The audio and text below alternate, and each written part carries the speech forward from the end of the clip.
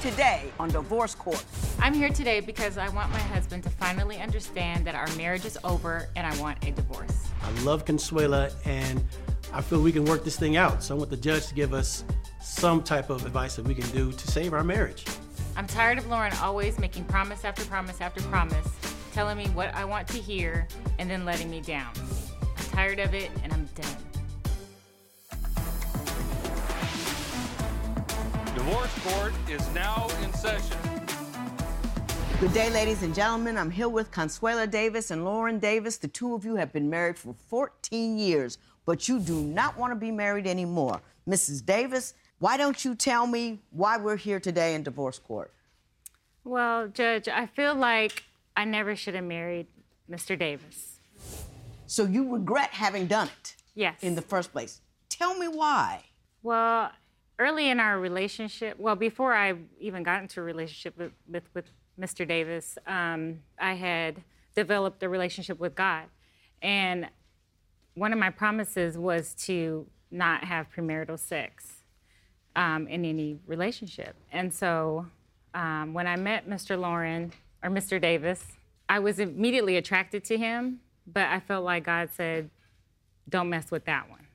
And so I didn't listen, or I listened for a little while. For a while, and then... And then I had a lonely moment and found a way to get in touch with him. And I just told God, we'll just be friends. Yeah, bargaining with God never works out.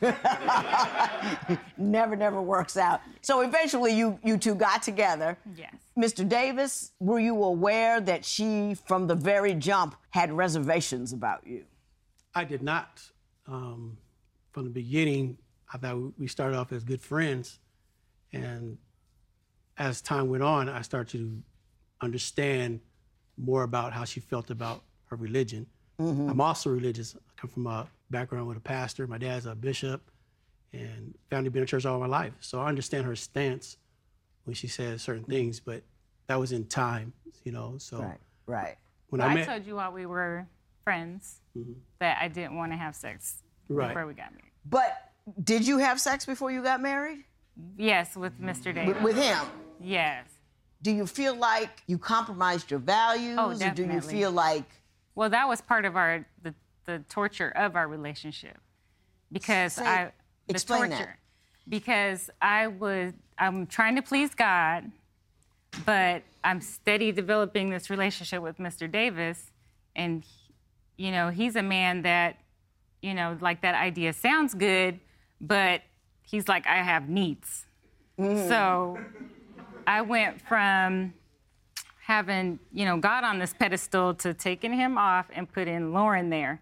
And so instead of me pleasing God, I went to pleasing Lauren. And you think that's why you got into this relationship that was all wrong for you? Yes. Mr. Davis, did you respect the line that she drew and didn't make any attempts to cross it? I respected her so much. I waited a year before I had sex with Consuela, and she made that choice to have sex. I made that choice? You made that choice that night to have sex with me because I asked you. Hang on. So this is how it happened. I asked Consuela, I told her, I said, the day that we have sex, you will be my wife.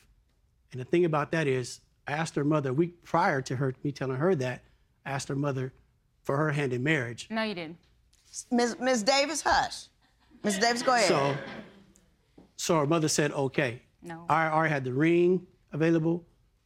I already had everything that I needed to do what I needed to with Consuela. No. So from your standpoint, you were committed at that time. I was already committed when I even told her that. I was already committed. Your Honor, he's in denial. Okay, Ms. Davis, you're dying to tell me that that's not true. So tell me what you think happened. Let me hear this. He did not ask my mom for my hand in marriage before we had sex. No. And it was a little, I don't have my dates exact, but it was less than a year. Dates. No, listen, it was less than a year, okay? You had not asked me to marry you. You just, like, we were going through our dating thing through the months, and different things were happening to where I was slowly giving in to the temptation of having sex with you. Ms. Davis? And then he showed me Bible scripture to say, this is okay. Yes. And that's the extent of, him saying about marriage. It was just the scripture. He said, okay, man lays with a woman, that's his wife, and, he is her husband because they laid together. And you believe that? By this point, Your Honor, I was gone. Okay, my mind, Gotcha. everything was... I think it's a little weird how the details are so important to you and about the time thing, but and I'm going to talk to you about that a little bit later. Mm-hmm. But my understanding is that even during this courting period, you did cheat on her. Didn't you have sex with an ex? Yeah, I did. And we was engaged. No, we weren't. Before we was engaged, I had something with someone. Mm-hmm. I did not tell her this until almost a month before we got married. And I told her. No, it wasn't. Hang on. Okay, you want it to be 2 months? It doesn't matter. We were not engaged at that point. You may have had a ring, but I didn't know about it. Mrs. Davis, you need to stop it. You need to stop. You know what? You're over here, you're talking about a relationship with God and commitment, but you're nitpicking these little dates. Well, I was engaged, but I wasn't engaged. And da-da-da-da-da-da-da-da-da. Like, that's really, really important. And it's not. You know what I'm saying? If he told you when you were engaged or before you were engaged, what difference does it make? He married you. He came clean and then he married you.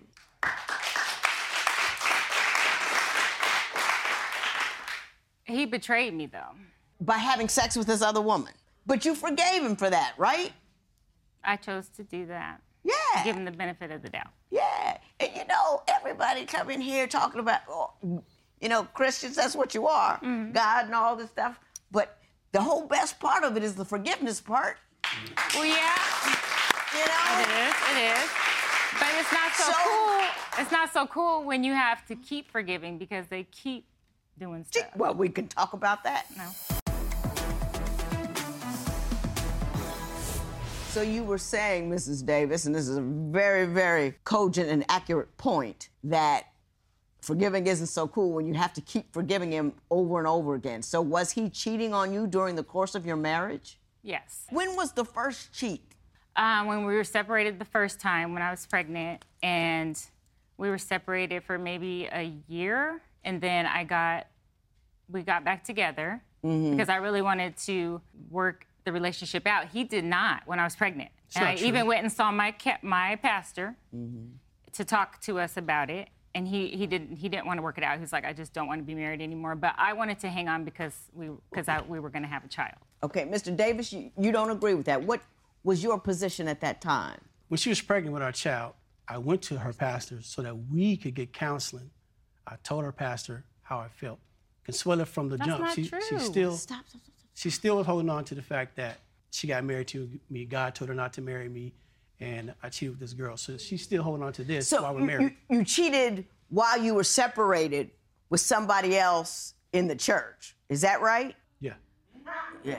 Okay. Not in another church. Yeah, another church. Okay. So, Mr. What was so wrong in the 3 months that caused the separation to begin with? All I know is in the 3 months, I've been trying to love Consuela. That is a lie. Stop it, Mrs. Davis. Consuela left me at the altar, okay? And she never came back. She never came in the marriage or was in the marriage. That is not true. Stop it, Mrs. Davis. Have a seat. Sorry. No, have a seat. Have a seat. What was happening in the first 3 months of the marriage that made it so bad that you had to separate? My perspective, Consuela she doesn't want to hear anything bad. And so I start to notice that it went wrong when one day we was at a store and this guy came up to me that I knew. He said, man, how's marriage? And I said, I don't know. You know what I'm saying? Like, I don't know how it is. Because she had been distant from me from the day of our marriage to that point. So when we got home and Consuela didn't come to bed. And so I was like, what's going on? I felt she was distant. I said, what's going on? She said, I don't want to be close to you. I don't want to touch you. And I told her that night, Consuela, if you do this, it's going to make us be more distant, by you sleeping on the bed. What you're saying is she wanted to sleep separately and didn't want to have sex with you after marriage. Right. Okay. So she wouldn't come to bed when we got mad. She didn't want to come to bed. And I say, come to bed so that we don't be separate. We should stay in bed. If we have issues, let's deal with those issues and let's move forward. Okay. Ms. Davis, if I let you stand back up, you think you act like you got some sense? Yes, ma'am. Let's give it a try. But that's what Now, I do. what's your take on what he just told me? Well, I feel differently. When we first got married, he expected a lot from me. I worked 40 hours. He has his own business, so he can do like whatever hours he wants. And so, but he expected me to work for my 40 hours. He wanted me to cook every night and just basically do all the household duties. And I didn't feel like that was fair because I work all day. Like maybe we could split it up. Right. But he would get angry about Not true. me suggesting that. Okay. I'm going to move on to something else. If you would like your case to be heard on Divorce Court, call us toll-free at 1-877-311-2222 or log on to our website at divorcecourt.com. Follow us on Facebook, Twitter, and Instagram at Divorce Court. Ms. Davis, you say Mr. Davis ruined you financially. Why don't you explain that to me? Throughout our marriage, he has been he's irresponsible with his own money. You know, I would always suggest, let me take over the finances of the household. He's completely irresponsible. He doesn't save any money, and he caused me to file bankruptcy. How did he do that? What happened? Did he buy a whole lot of stuff? Did he have a business that went under? What happened? Well, he has a business of his own, and so one of the things I did was to help him out was to get him a card for like a home improvement store. Mm-hmm. And he promised me that he would pay the card off. I was. He was paying minimum payments. That balance wasn't going anywhere. And then he got into tax trouble. Mm-hmm. And then the final straw was when he talked me into getting a home to fix up and sell, like a flip. Because I had good credit, I went ahead and got the loan, the home loan. Mm-hmm. So he promised me that he would fix this house up. He even got a $12,000 advance from the sale, us buying the home. Promised he would fix it up and sell it. He never did. The house went into foreclosure. But Judge, all that was on my credit. All that was on your credit. Mr. Davis, your response. For the house and stuff flipping, I did get the $12,000, but all that money, some of that money went to her, and some of that money went to that house. We rented the house out. I paid $700 a month while the renter was in there to stay in there. Then we moved into that house. So we lost the house because the economy went bad and everything. I lost my job, and I couldn't pay the rent. When did you lose the house? What year? In 2008 or 2009. You and a whole lot of people lost their house Exactly. in 2008. Yeah, that 2008 was a killer. Yeah, You can't put that on him. And I apologize for those things to her, but she won't. But She won't forgive me. And go back to forgiveness. As a Christian, the Bible tells us to forgive 40, 70 times 7. That's a lot of forgiveness. I'm not asking to be forgiven that much, but that's what we do as Christians, is to forgive. God is faithful and just to forgive us of all unrighteousness. So who is she to keep judging me? Who should keep not forgiving me for my things? She does things also, but I don't bring it up to her. I don't tell her about her faults. Because I'm tired of getting kicked down. How is he kicking you? Just that part I don't get. Judge, I decided to file bankruptcy because there was a garnishment getting ready to go on my income. And so I was like, no, that's it. My credit's already ruined because of the foreclosure, so I'm just going to file for bankruptcy. So I do that, and then I start rebuilding my credit. Meanwhile, he's not doing anything with his credit. He's letting it just be a mess. Not true. So I start rebuilding my credit, doing everything right, getting those scores up. He lets a silly little dental bill go into collections, and they came after me. So that went on my credit. He still didn't pay it. It tripled, and then they garnished my check for that.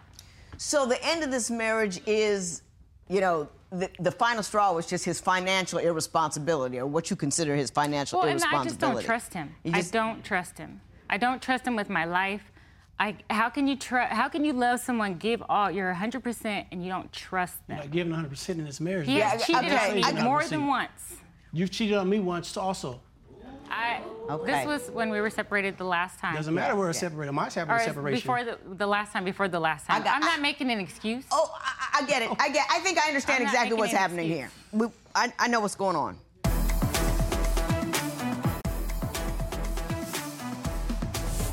I don't want anybody to say anything because this is all me, okay? Mrs. Davis, I don't think you were ever fully invested in the marriage. Marriage has a lot of bumps and lumps and trenches and falls and precipices everywhere. And you got to go through them, and you can't hold on to them. You're what I call an error hoarder. Any wrong that he commits remains there. It's engraved in stone, and it never goes anywhere. And he collects errors and errors and errors. And after a while, all he is one huge mistake, because none of the good stuff that he does ever takes place from those errors. It's like a bucket. You got a bucket. Errors pour in, forgiveness and love and other things that do make the water go out, but you don't have any drain. All you have is a collection of errors. And I think you got it into your head that you were misled in the beginning, and that the marriage was doomed, and you laid on that, and then you had all the things that he was imperfect at as another signal that, yes, indeed, God didn't want me to marry him, and you kept it up, and you never gave the marriage a chance. I did, Your Honor. You never gave the marriage a chance. This last time. Mrs. Davis, I know you don't believe me. No. Did I not say this is all me? You got a tick going on up there. And ain't nothing wrong with having a tick. I got a few of my own, but I got a handle on. You need to go see somebody and get a handle on your tick, because you get a thought, an idea, and you go around and you collect things out of the air that support that idea, and then you don't see anything else around it. That's why you can't stay married. That's why you can't get off of anything. That's why you're so distraught all of the time. And I think you would be a much happier person if you went in somewhere and get somebody to work out that tick. That's all I'm saying. I understand what you're saying. You came here and asked for nothing. You told about financial ruin and asked me for nothing, which I thought was bizarre. But I just wanted to note that you didn't ask for anything, so I didn't have an opportunity to award you anything if he had truly caused you financial ruin. So, Mr. Davis, I understood what happened to you. God bless you. God bless you too, but get that tick taken care of. This matter is adjourned.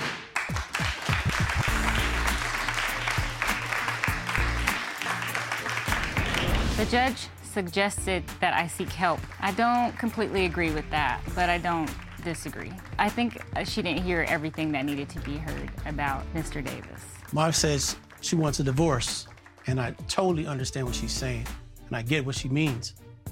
But this marriage is salvageable. I feel like I'd be just fine without him because I've been doing most of the work anyway.